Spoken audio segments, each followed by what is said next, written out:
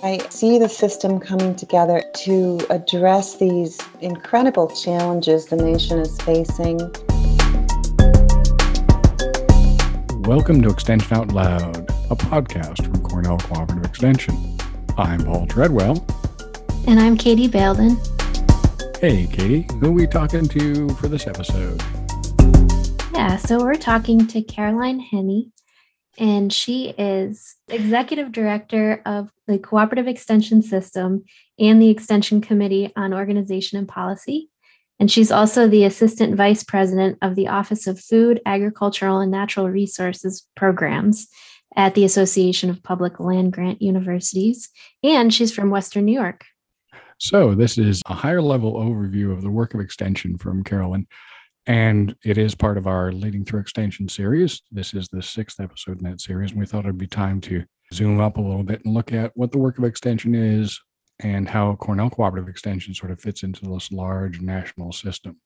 Yeah, absolutely. So we talk about how extension work is driven by societal changes, and she talks about some examples of what those changes have been at Extension nationally and how they've played out at the local level across the country.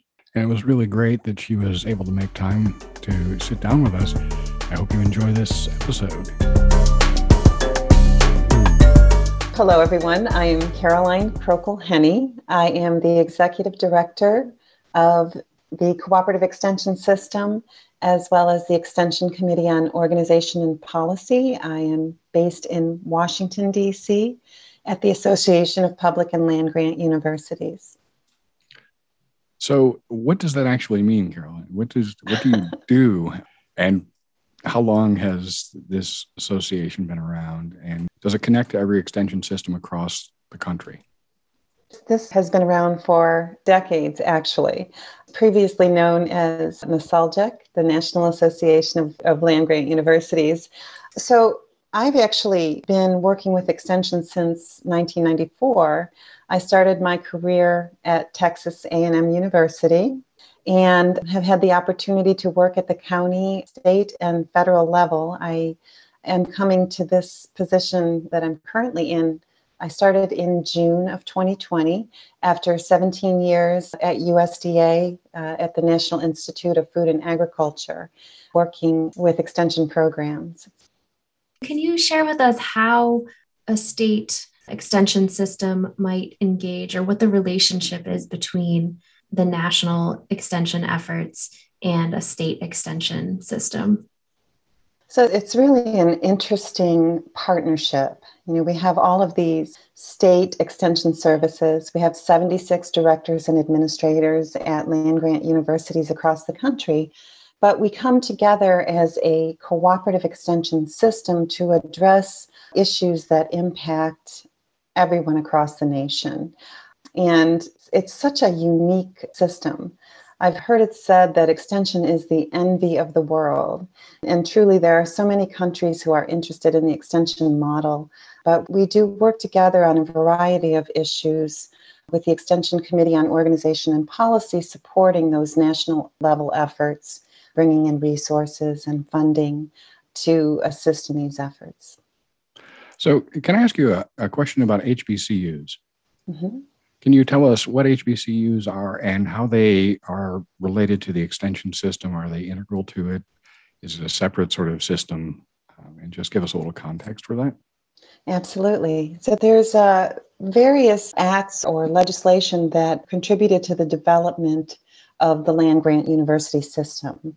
We had legislation through the first Morrill Act in 1862 that created a system of land-grant universities across the United States. Then we had the 1890 legislation, which was the second Morrill Act, that created the historically Black colleges and land-grant universities. There are currently 18 of those in our system, including Tuskegee. So they are a part of the land-grant university system. And then in 1994, we brought in 30 plus Native colleges and institutions to be a part of the land-grant system. Each of those different groups of land-grant universities have a mission to look at the research that's coming out of the universities to be translated through extension for local community consumption. And so the 1890s, or the historically Black colleges and universities, are an integral part of the extension service within this huge system. Over time, as we've been kind of doing our research for this series where we're talking to a bunch of different leaders about what extension is from their perspective, we've heard a lot of different definitions. So I'm curious, from your perspective, how have you seen definitions of extension nationally sort of shift and change over time? I'm such an advocate of history, and particularly the history of extension. Even before 1914, which is where extension through legislation became a formalized concept, even before that, there was a great deal of demonstration type projects reaching out to people in very isolated communities to help with family life, to help with resources, with agricultural yields. And so extension, of course, is extending the universities to communities. But much of what you see in terms of the evolution of extension is driven by societal change or societal need. Having formed in 1914, then you see the advent of world wars and the Great Depression and all kinds of needs related to civil discourse and the civil rights movement. And over time, you see extension adapting to and evolving to meet needs within the nation related to food, agriculture, natural resources, and human sciences. That adaptation occurs and evolution at the local level in counties, parishes, boroughs, in states, in regions of the country based on need. One region may be different from another, or nationally, and even now, a great international need for the work of extension. So it's very much driven by societal events, changes that we're seeing in the economy, and extension rising to meet those needs over time. Are there any particular needs that you have noticed over time that have been influential on the changes to local programming? First and foremost, in all of our minds, I think, is the impact that COVID-19 has had across the globe. And it really is driving innovation in terms of how extension meets the needs of people and communities, how we reach people where they are, how we help people in terms of health access. But we're also seeing a lot of opportunities within the climate resiliency, adaptation to issues. We're seeing a lot of opportunity in terms of broadband access and digital skills. One of the things that the pandemic has shown us is that so many people across the nation are not able to access resources because they don't have access to broadband or the bandwidth, or even necessarily if they do, they don't have the digital skills to engage with that. Much related to health, much related to workforce and economic development. We're seeing all of those kinds of things coming to greater light because of what we've experienced with the pandemic. The issue of broadband and digital skills, digital inclusion, is something that, given my background and where I come from, is really fascinating to me. And I think extension could be playing a very strong role in especially issues of digital literacy education. And how do you see that playing out when we discover a need? How does that need get expressed in extension programming? This is one area that I'm really rather passionate about. I'm actually so pleased to be on this podcast today because I grew up in Chautauqua County in Dunkirk, New York, right on Lake Erie. And to a great extent, that area of Western New York is rural. There are access issues in terms of broadband. And so it's really something that I can see playing out in my own life. We have national groups that are working on both the infrastructure side of broadband access as well as the engagement, the opportunity. One of the partnerships that we're engaged in right now is led by Land O'Lakes, and they have this American Connection project where they are gathering all kinds of groups and organizations together to look at how to provide, at least on a temporary basis, hotspots and access to broadband in really difficult to reach areas, rural areas, geographically isolated areas. And so Extension has really risen to that. Half of the sites that have been mapped for broadband access are actually provided by Extension. So the Extension office in rural communities, they will open up hotspots for school students or college students or community members to be able to access the internet. The issue is their bandwidth in the Extension offices is not strong enough to support the work that they do. So we definitely are rising to that. There's a lot of partnerships that have taken place. There are a lot of opportunities within new legislation around infrastructure. So we're really, especially ECOP, the group that I'm executive director for, are stepping in to be a part of those conversations. And then thinking about health access, which you also mentioned, in New York, we've been having a lot of conversations about our role in community health programming and supporting the health of our communities. So I'm wondering if you're seeing an expansion or a change in the way that people are thinking about how Extension works with healthcare and with health access in communities. The way I look at this area is, health is an umbrella. Everything that we do in Extension affects some aspect of human health, of community health, of the health and well-being of people. Otherwise, why would we do it, right? I mean, if we're working on some aspect of agriculture outreach or community nutrition education or financial literacy or some aspect of mental health or substance abuse or any of the number of things that we do with 4-H, with positive youth development, everything we do really ultimately affects the health of people. And so I think what we're seeing is a recognition of that. And again, certainly with the pandemic, there's a lot of opportunity for outreach education. Our role, and I want to be really clear about that, our role in health is outreach, engagement, engaging with healthcare and public health partners within our communities so that we provide research-based information so that people can make informed decisions about their health. We're partnering around vaccination for adults, talking with people about the value of being vaccinated. We talk about cancer prevention.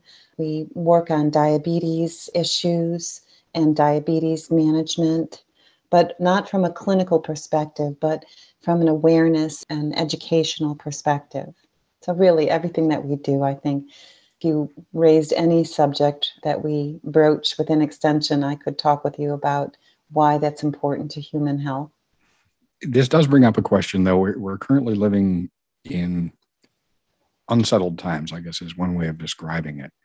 And there is a resurgence of this anti-science feeling in some of the population. How does that play out? How does Extension skillfully address that and work to shift the conversation to something that is actually going to look at evidence-based solutions and say, yes, this vaccine is acceptable? What role do we have as a system in helping to steer that conversation? If you look at the origins of the land grant and cooperative extension mission, our role has always been to look at the research that's coming out of universities and share the latest evidence-based information that we have available to us with our communities. And so this certainly to a great extent it's a politicized issue. I think ultimately, of course, people need to make decisions about their health, but our role is really to help them to make informed decisions with the latest research that we have available to us. And I think that is an important role. And certainly within communities, some of these conversations, even conversations around civil discourse, are challenging. But I think extension educators and agents are trusted members of their communities. And so hopefully we will be able to help, again, people make informed decisions about their health. Earlier on, you also mentioned climate resiliency and adaptation as one of the kind of key themes that we're seeing in extension work. Can you talk a little bit more about that and how it's playing out across the country in the programming that's being offered? There's always been, within the natural resources and environmental arena, a need to look at, without attribution, what climate impacts are, right? Extension helps people to mitigate disasters related to flooding or to any type of weather event due to climate variability. And I say no attribution. Our role is to really look at how we help people in communities address issues related to climate events that help them in the best way possible. One of the things that we have in terms of being a national system is the Extension Disaster Education Network, EDEN, and that provides many, many resources that can help with, mitigation, with resiliency, with adaptation to the climate events that we're seeing.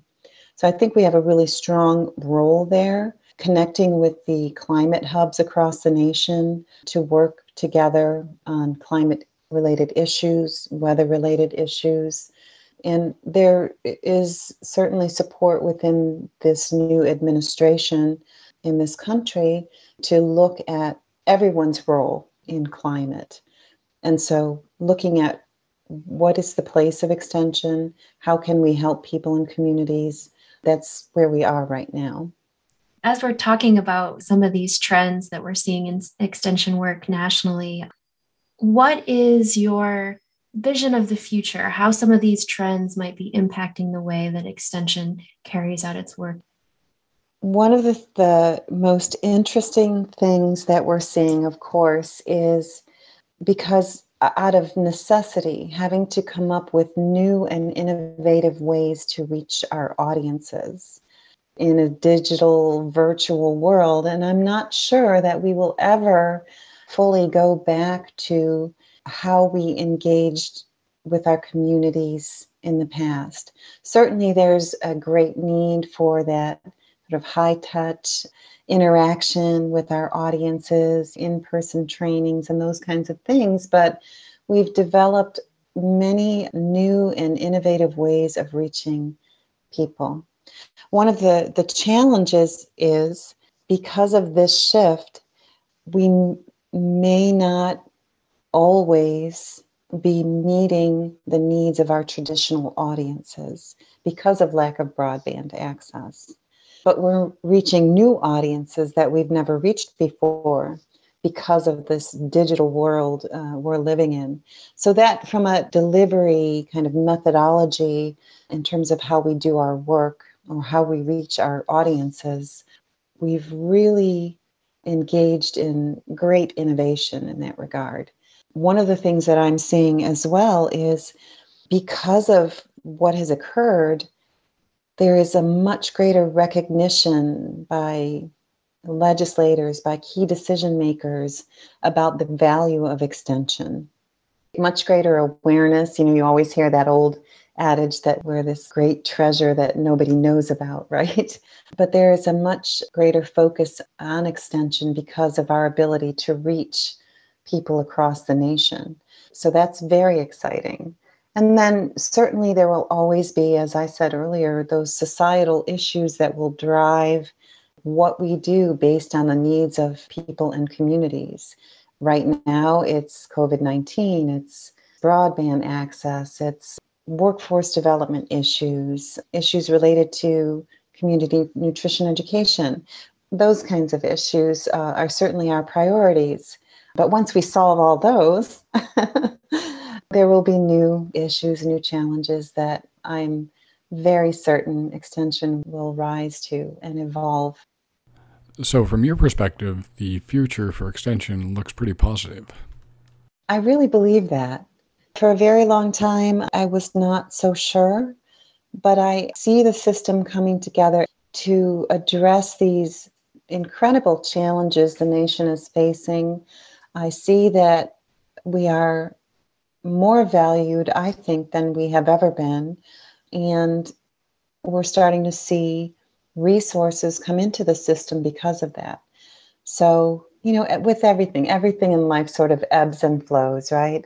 And we've seen that over time with Extension, but I think we're into that flow phase and we're going to capitalize on that as much as possible.